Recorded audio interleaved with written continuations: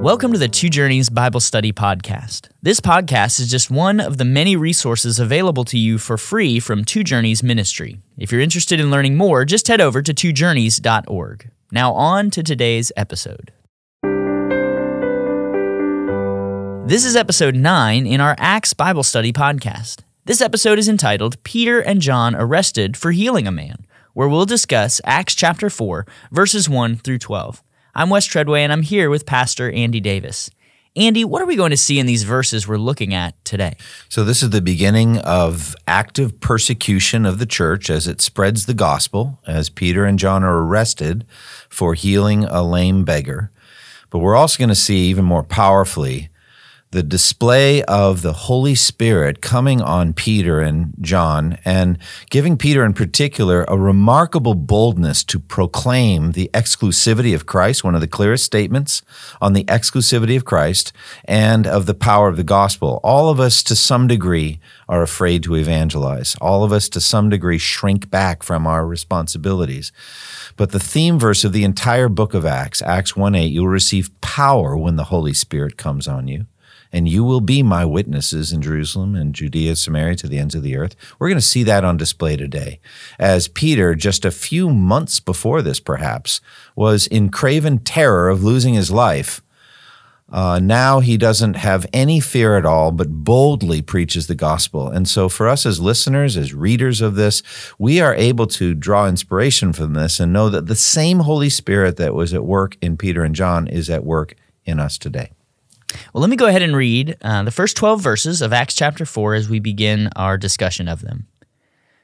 And as they were speaking to the people, the priests and the captain of the temple and the Sadducees came upon them, greatly annoyed because they were teaching the people and proclaiming in Jesus the resurrection from the dead. And they arrested them and put them in custody until the next day, for it was already evening. But many of those who had heard the word believed, and the number of the men came to about 5,000. On the next day, their rulers and elders and scribes gathered together in Jerusalem, with Annas the high priest, and Caiaphas, and John and Alexander, and all who were of the high priestly family. And when they had set them in the midst, they inquired, By what power or by what name did you do this? Then Peter, filled with the Holy Spirit, said to them, Rulers of the people and elders, if we are being examined today concerning a good deed done to a crippled man, by what means this man has been healed, let it be known to all of you and to all the people of Israel that by the name of Jesus Christ of Nazareth, whom you crucified, whom God raised from the dead, by him this man is standing before you well. This Jesus is the stone that was rejected by you, the builders, which has become the cornerstone. And there is salvation in no one else, for there is no other name under heaven given among men by which we must be saved. Andy, what's the context of Acts chapter 4, verses 1 through 12, and how did the preaching of Peter in Acts 3 bring about the events we'll look at today? Right, so the context is back in chapter 3, Peter and John were going up to the temple at the time of prayer, and as they were about to enter the temple area to pray, there was a lame beggar there who was put there every day to beg from the people going into the temple court, so he was very well known. And he looked to Peter and John and hoped to get some money from them. And Peter and John looked at him, and they began this interaction. And Peter said, silver or gold we have none, but such as we do have we give you. In the name of Jesus Christ of Nazareth, rise and walk. And he was instantly healed, and he began walking around jumping, praising God. And because he was so well known, a huge crowd gathered, and Peter and John took the opportunity to proclaim the gospel, which they did with great power and also clarity from Scripture, preaching clearly, appropriate to the time, how Jesus had fulfilled Scripture, how they themselves had rejected Christ, but that now the Lord was calling on them to repent and that he was going to send Christ and the times of refreshment, the restoration of all things, which is the end of the world. All of these things Peter and John were preaching right as chapter 3 ends. And so now we go into chapter 4, and that's the context. The captain of the temple guard comes with the Sadducees and all the authorities, the powers that be, and they are very angry, and they're ready to arrest, and they do arrest Peter and John for preaching. So verse 2 in my translation begins by describing the attitude of the priests and the captain of the temple and the Sadducees as greatly annoyed. Sure. Why did they have this attitude toward Peter and John? You've mentioned it a little bit already, but what was going on in their minds as they saw what was happening? Why were they greatly annoyed? Well, we have to understand the immense religious system that was going on, that was run by the Pharisees and Sadducees all the way up to the high priest. It was a money-making machine, an absolute money-making machine. And beyond that, of course, is their political power. So you've got the things that people desire in this world. They frequently begin with P, like pleasures, possessions, power, privileges, all of these things that come to worldly people. These things were centered on the Jewish religion. They were centered on the animal sacrificial system, which the high priest ran, and he ran it like a business. And so pilgrims were coming 3 times a year from really all over the Roman world, Greco-Roman world, and they're coming to worship, and they have to be approved by the high priest and his lieutenants, his soldiers and guards and all that. They had to have their sacrifices approved. If they brought them, guess what? They never were approved. So they might be confiscated. But meanwhile, there was a pen of pre-approved animals over there. They were a little expensive, but they were pre-approved, and you could buy them. Of course, we can't use your money. We'll have to change money. So they made money A to Z. Now, Josephus tells us that around the time of Christ, the time of the Passover, almost 250,000 lambs were sacrificed. So you can't even imagine the amount of money that's rolling in here. And Jesus, of course, twice cleansed the temple, at the beginning of his ministry and again at the end. They were like the mafia, really. This was a money-making machine. So along come Peter and John preaching in the name of Jesus, this healing, and they are obviously, what does your translation say, greatly annoyed? Greatly annoyed. I want to say an aside thing, something I've noticed in my own life, something I've just noticed in life and in ministry. And that is, whenever we're sinfully angry, there's usually some idolatry at the root of it. There's something idolatrous behind all sinful anger. There's some creature, some created thing that we are trying to protect. That's why we get sinfully angry. Now, obviously, they didn't excuse their arresting of these 2 men by saying, "We're greatly annoyed with you, therefore we're going to arrest you." What was the reason given for the arrest and imprisonment of Peter and John? Well, it says they were greatly disturbed or annoyed because the apostles were teaching the people and proclaiming in Jesus the resurrection of the dead. Now, of course, the Sadducees didn't believe in that. But especially they didn't believe in the resurrection of Jesus from the dead. As you remember from Matthew chapter 28, when these authorities found out that the tomb was empty, they bribed the guards, I think they were Roman guards, bribed them to say that the disciples had come during the night and stolen him away while they were asleep, which made no sense, because if they'd been asleep at their post, they would have been executed. So it just makes no sense, but it's the lie that really proves the resurrection to some degree. So they don't want to hear about a resurrected Christ. This is their worst nightmare. And what happens here is not exactly what they intended by arresting them, right? It says in verse 4 that many of those who heard or had heard the word believed. This surely was not the outcome that they were hoping for. And someone once said the persistent, bold, courageous proclamation of the gospel always results ultimately in 2 outcomes: persecution and conversions. How is that illustrated in Acts chapter 3 and 4, and specifically in these first 4 verses we've looked at in this chapter? Yeah, that's a great insight. When we are bold and faithful in the gospel, and if we are at it long enough, we're going to get those 2 outcomes, and they generally go together. The more fruitful that we are, the more Satan is going to be alarmed and mobilize his demons and then his human henchmen. And so that's what happens here. But if you look at verse 4, it's marvelous. Many who heard the message believed, and the number of men grew to about 5,000. I do believe this is the last kind of census of the church. So we've got 3,000 that are added on the day of Pentecost, and the number of men, it says, grew to about 5,000. By the way, that's the exact same kind of count of the feeding of the 5,000. It's men plus women and children who are not involved in the count. Wow. So, the church was in the thousands and thousands at this point. So the gospel is spreading explosively, and Satan is going to mobilize his forces to shut it down. Now, in verses 5 through 12, the scene shifts to the trial and Peter's bold statements for Christ. In verses 5 and 6, we see that among those who gathered to decide the fate of Peter and John were Annas and Caiaphas. How was this encounter for Peter so different from the last time he he was near these men at the trial of Jesus. And what happened to Peter that he now shows such courage in this passage? Right. So Annas is the real power. He's not truly high priest, but Caiaphas was high priest. But the only reason for that, high priest in the Old Testament was a lifetime office. It was until you died.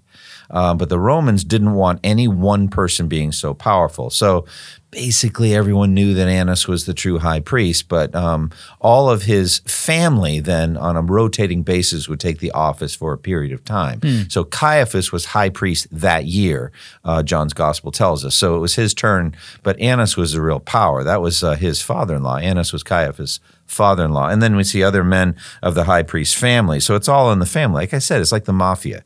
It's a family-run business here, and it's pretty disgusting.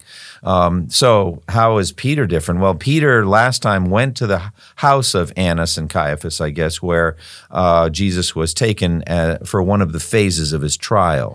Actually, there were multiple phases to Jesus' trial, but the first one right away was at the high priest's house where the chief priest, teachers of the law, the elders of the Sanhedrin, etc. They were gathered together. Peter followed at a distance and went right into the courtyard of the high priest and sat down with the guards, warming himself at the fire. He never got close enough to talk to the high priest. But the servant girl of the high priest saw him, recognized him, and that began his whole cowardly denial of even knowing Jesus, even at the point of calling down curses on himself. He was utterly terrified that night of dying. Even though he said he never would be, even if I have to die with you, I will never disown you, he thought, but he actually was not as courageous as he thought. Now he actually is. He's been transformed, and there are two things that did it. First is the bodily resurrection of Jesus Christ from the dead, and the clear evidence of that resurrection given. Touch me and see. A ghost does not have flesh and bones, as you see I have. And then, just as significantly, I would say, the outpouring of the Spirit of God. You can know that Jesus has been raised from the dead, but you might still be a coward. And fundamentally, it was the power of the Spirit that got them out of the locked upper room and down into the streets. Those two things have transformed Peter. Now he clearly has no fear of death. Yeah. What did Annas and Caiaphas hoped that killing Jesus would do to his movement? And what do you think they thought about these bold apostles of Christ in light of that? Well, they thought, if we just cut off the head of the snake, so they saw, they looked on it as a bad thing, then the snake would die. And so they're trying to crush the outcome, or crush the movement, by killing the leader. And Gamaliel is going to say this, remember this, remember that, you get the leader and then the whole thing dissipates, nothing happens. But we'll talk about Gamaliel in due time. But the fact of the matter is they really expected this whole thing to end. And it would have. I mean, the disciples had all gone back to fishing.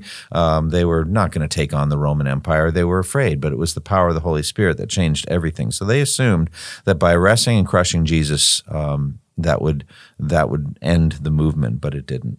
What question do these men ask Peter and John, and how is this question a perfect setup for the gospel to be proclaimed? Yeah, it's awesome. I mean, there is one better one. That's going to be in Acts 16 where the Philippian jailer said, "Sirs, what must I do to be saved?" That's one that we're all hoping for. Please ask me that question. Have someone ask me that one. But this one's pretty good too. They're not looking to be saved, but they are saying, "By what power or what name did you do this?" Oh man, and it's I'm ready to tell you. And he does tell them. It's amazing. So I guess again, an aside, in witnessing, you're not necessarily going to get somebody, and also the Ethiopian eunuch, he said, do you understand what you're reading? How can I, sir, unless someone explains it to me? So you're looking for those openings, somebody who's ready, their hearts are submissive, there's an opportunity. So I don't know exactly that it's going to be in these words, but you're looking for what the Philippian jailer said. What must I do to be saved? Or could you please explain the scripture? I never really understood it. Or could you tell me more of the power and the name of Jesus Christ? Looking for openings like that. Now, obviously, Annas, Caiaphas, all these guys are not open at all. Right. But they do hand them this phraseology, this doorway. Since you asked, and that's basically what Peter and John are going to say, since you asked, let me tell you. Yeah. But by what power or what name did you do this? Yeah, that's really profound, thinking about the fact that Peter is the one who will tell us to be ready to give a reason for the hope that we have and to do that with gentleness and respect, always paying attention, ready for that open door and to step through that in bold obedience. Well, let me say one more thing about power and name. Whatever they meant, there's significance, theological significance for us. It is by the name of Jesus that all of our prayers are answered. It is by Christ that we have any power to do anything at all. Jesus himself said, I am the vine and you're the branches. Apart from me, you can do nothing. Clearly, this is Jesus working through his disciples to do this miracle. Do you remember in Jesus' ministry where the paralyzed man is brought by his 4 friends and they lower him down through the roof, and Jesus asks the question, which is easier, to say your sins are forgiven or to say to the paralyzed man, rise and walk? The issue is not about the saying. The issue is there any power behind it? And with Jesus, to say to a paralyzed man, rise and walk, there's power behind it. Well, it's the same miracle they did. Here's a lame beggar. He's, paralyzed but unable to walk. And by that same power, this lame man was given health. And so this name of Jesus is everything. God the Father would not even look at them, would not even look at Peter and John. They're sinners. He wouldn't do anything for them except that they did it in Jesus' name. And so Jesus is their mediator. He is his righteousness. It's in his righteousness that they stand. It is by Christ that God has done this healing through them. What does the text tell us about Peter as he preaches this message, and what's the connection between the filling with the Holy Spirit and boldness in the face of threatening governmental authorities? Okay, so Peter, filled with the Holy Spirit, said to them. So we need to understand this. I believe that baptism in the Spirit happens once for all time at conversion. Not every Christian believes this, I know. But I do believe it. I believe from 1 Corinthians chapter 12, verse 24, it says, by one Spirit you were baptized into one body. And so that's at the moment of being born again, the moment that you're a Christian. You're immersed. That's what baptism is. You're immersed in the Holy Spirit and in Christ, in his death, his resurrection. That's baptism.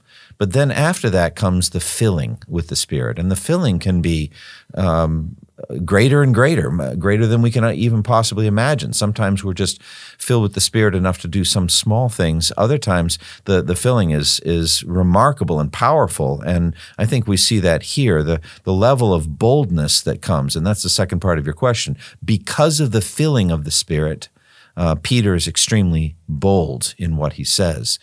And so I guess what I would say here is we need to be continually aware of the need to be filled with the Spirit. It's a command. We're actually commanded, do not get drunk on wine, which leads to debauchery. Instead, be filled with the Spirit. So we're commanded. Now, technically, actually, it's a passive imperative, very interesting grammar. Literally, it is be being filled with the Spirit. So you're commanded to have something done to you. So sit there and let the Spirit come. Exactly. And so we are commanded to have the Spirit move in us. And how does that happen? Well, we ask him, we pray, confess any known sin. We're ready to serve him. We present our bodies as living sacrifices, holy and pleasing to him. And then the Spirit fills us and we act on his behalf. Verses 8 through 12 capture Peter's response to the council. What's ironic about Peter's beginning comment in verse 9? Well, it kind of reminds me of what Jesus said, I've shown you many great works from the Father. For which of these are you stoning me? What is going on here? It's just as ludicrous in John 9 where Jesus heals a man born blind and the man's effectively arrested for getting healed. How dare you get healed, And he's just, do you not see how ridiculous this is? And the blind man says it. When they say, we know God spoke through Moses. As for this man, Jesus, we don't know where he came from. And the blind man says, now that's remarkable. No one ever in history has opened the eyes of a man born blind, and you don't know where this man came from. If he were not from God, he could do nothing. Isn't it obvious? Well, we've got the same kind of isn't it obvious feel here. It's like, all right, fine, we're arrested, rulers and elders of the people. If we're being hauled in front of the judges here, if we're being arrested and called to account for an act of kindness, that's what I have. What's your translation Concerning say? A good deed. A good deed, an act of kindness or a good deed. We're arrested for doing good, Who is going to harm you?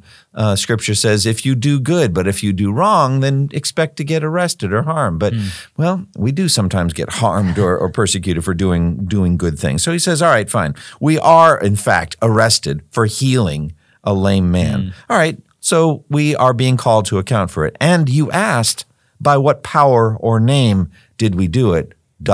So we're about to tell you that's where we're heading in the account. To whom does Peter point, and who does he ultimately want to reach with this message? Well, he's very clear. He says, then know this. If you're asking by what power or name, then know this. It is by the name of Jesus Christ of Nazareth that he was healed. And he says more than that, but we'll zero in on that. That's the answer to the question. You want to know about power? You want to know about name? That's the name of Jesus. The name of Jesus, that is the name that is above every name. It is the name of the Son of God. It is by his name. And they very clear, Jesus Christ of Nazareth. In case you're wondering who exactly we're talking about, Christ is a title which they would have denied to him. The Jewish leaders would have said, he's not the Christ, he's not the anointed one, the Son of David, the Messiah. He's not. He's an imposter. Jesus is his given name, which means the Lord saves, Yahweh saves. But Christ is like King Jesus, the one who comes from Nazareth. That is the name. The power name came through him. That's how this man was healed. Why does Peter so deliberately lay the blame for Christ's crucifixion at their feet? And do you think the rulers noticed this? I mean, surely they heard the words, but did they understand what he was getting at here? Well, I mean, all right. So first of all, we need to understand at this point, Peter disappears. This is the Holy Spirit speaking directly. So these are the Spirit's words. And the Holy Spirit is saying, it is by the name of Jesus Christ of Nazareth, whom you crucified, but whom God raised from the dead, that this man stands before you well or healed. So the Holy Spirit is very bold and direct through Peter in this matter. It's incredible power here. And so the Spirit, wants any of them who might still be converted. There is a devastating power and convicting work that must be done when you've reached this level of hardness of heart. So you look at what it took to save Saul of Tarsus. When you're that deep in, it's like John the Baptist, every valley shall be raised up and every mountain and hill shall be leveled. There's a leveling that has to happen here. As he called them, you snakes, you brood of vipers, this kind of thing is very strong power. And so Peter, filled with the Holy Spirit, says it is Jesus Christ whom you crucified. You are the one that orchestrated his death. You're the one that brought it about. Pilate wanted to let him go. You forced him to do it. And so he lays the blame directly at their feet. It is by the name of Jesus Christ of Nazareth, whom you crucified, but whom God raised from the dead. Now, Gamaliel, in a few chapters, the next chapter, he's going to say, we may find ourselves fighting against God. Yeah. Well, effectively, Peter's openly said that. You are fighting against God. Yeah, and puts their actions in direct contrast to what God has done. They've put Jesus to death. God has raised him up. So clearly, you're at cross purposes here. Right, and to double down on that, he quotes this familiar passage. He is the stone the builders rejected, which has become the capstone. That's what the text says, and that is Psalm 118, verse 22. And the text reads, the stone the builders has rejected, the stone the builders rejected has become the capstone or the chief cornerstone, etc. But Peter changed it a little. He made a slight emendation. What Peter says is he is the stone you builders rejected. So we now know who the builders are. It's you. The builders are the ones in charge, the masters of the society, et cetera. You rejected him, but God raised him from the dead. Yeah. You rejected him, but God chose him to be the chief cornerstone of the capstone, et cetera. So he definitely lays the blame for Jesus' death at their feet. Now we want to talk about Acts 4:12, which is one of the greatest single verses for evangelism as we speak to the exclusivity of Christ. But is there anything else we need to say about verses 8 through 11 before we dig in? I don't think so, except the one thing is just to be seeking continually to be filled with the Spirit. Yeah. If you feel like you're weak or cowardly or shrink back from evangelism. The answer is the power of the Holy Spirit. And again, keep in mind, Paul says in 1 Corinthians chapter 2, I was with you in weakness and fear and much trembling, so that my preaching might not be a display of human wisdom, but of the power of the Spirit of God. So, that's interesting. You can be in weakness and fear and much trembling and still be a display of the Spirit of God. The point is, did you do it? Yeah. Did you share the gospel? Did you go ahead and share? So the boldness is not going to take away the tremors and all that. What the boldness will do is enable you to do what you should do, which is to share the gospel boldly with lost people. So that's what the Holy Spirit does. That's the last thing I want to say about that. All right, so turning our attention then to this final verse in chapter 4, Acts 4:12, what does this verse teach us about the role of Jesus' name in salvation, and why does Peter say it's the only name by which we must be saved? All right, so here's the verse. Salvation is found in no one else, for there is no other name under heaven given to men by which we must be saved.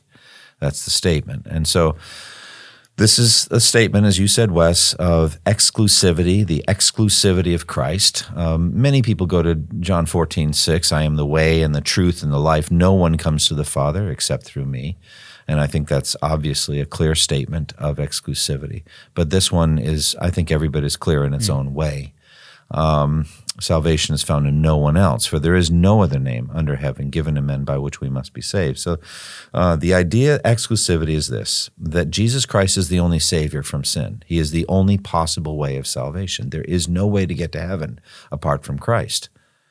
And so fundamentally, though we live in a pluralistic nation, and I completely uphold the right of Muslims and Buddhists and atheists and practitioners of transcendental meditation and all that to life, liberty, and the pursuit of happiness, and to not be arrested for their views, that doesn't mean I think that those views are valid or will help them on Judgment Day. I don't think they will. I think those views will be condemned by Almighty God and by Jesus on Judgment Day. And I think it's my responsibility to say, while I uphold your right to hold them, I want to tell you the truth about your views. And so whether you're a Muslim or a Buddhist or a Jewish person who rejects Jesus as Messiah, or an atheist, or any one of a number of other religions or worldviews, but not a Christian, you're lost. You're under the wrath of God, and there's no way to be saved other than Christ. Now, it all comes down to who Jesus really is. Jesus really, truly is God in the flesh. He really, truly is the Son of God, the only begotten Son of God. And this is the way I've phrased it many times. God did not send his Son, his only Son, whom he loved, into the world to live and then to die a bloody death under his own wrath on the cross, to provide one of many ways to get to heaven. That's not why he did it. He did it because there was no other way. As Paul says plainly in Galatians 2:21, if salvation could be won or earned by the law, then Christ died for nothing. If you could have earned your salvation by law keeping, then why did Christ have to die? Yeah. So Christ's death on the cross is God's statement of the futility of every other way to get to heaven other than Jesus. There's no other mediator, the Bible says. There's no one else that will stand between us and God. There's no one else who could drink in the wrath of God that we deserve. There is no other Savior. Now, we have to be very clear as Americans, very clear in upholding, as I did at the beginning of this part of my statement, the right of people to hold faulty views and to live peacefully in our society. But the distinction between that right and whether their views are right. Their views aren't right. Their views are wrong, and they will do them no good on Judgment Day. They will damage them, and before then too, I believe. And so we want to tell the truth. You do have every right to believe whatever you want to believe, and we uphold that. We believe in absolute separation of church and state. But what we're telling you is Judgment Day is coming, and that those views will not help you. There is no name, no other form of salvation, no other pattern of salvation than Jesus Christ. And by repentance and faith in Christ alone are sins forgiven. And that's because Jesus' blood shed on the cross is God's only provision for us lawbreakers, for the death penalty we deserved to be paid by a substitute, only Jesus. Only Jesus. Andy, any final thoughts for us on this passage we've discussed today? Well, I want to zero in on that last statement. Salvation is found in no one else, so we zeroed in on that. There's no other name under heaven given to men under heaven by which we must be saved. So you have to be saved. You have to be saved. And the idea of that is we're talking about the worth and value of your soul. So if you're outside of Christ looking in, this is the top priority of your entire existence.